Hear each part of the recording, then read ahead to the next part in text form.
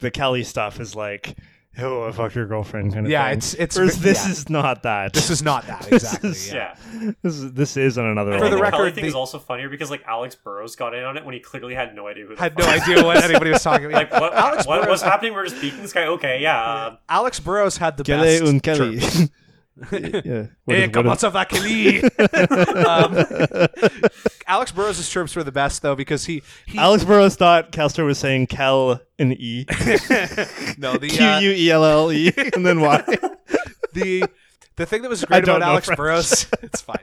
The thing that was great about Alex Burrows' chirps was that in classic French Canadian fashion, he was a big fan of miming things, and he would instead of put your his finger chirps were in so my great mouth. because he wouldn't like even necessarily say stuff, and in fact when he did say stuff, it often kind of got him in trouble.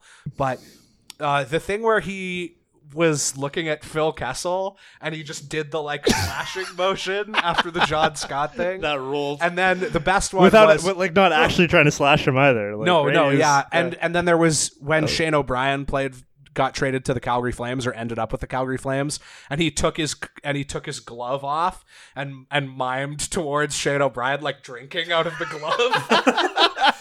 And Or then him offering like scooping up some of the snow on the rink and offering it as if it was Coke to someone. to Mike Richards. Yes. Mike Richards, yeah. That's so funny, and people after the fact, people tried to like. I remember Cancel like him years for later, they tried to add this to the like Alex Burrows is dangerous and unacceptable thing, and I'm like, that's fucking funny. I'm sorry, I don't care. And it wasn't like at the time he was considered an addict. He was just like known as kind of a cokehead. I also Yeah. think it's fine to make fun of rich people for being cokeheads Yeah. because it's like your only reason to be a cokehead as a rich person is just because you're a dumbass.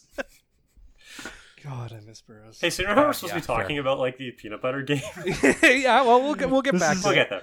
Yeah, Should this be every episode of Roxy Fever? probably, yeah. But it's better that we put it behind the paywall. Absolutely.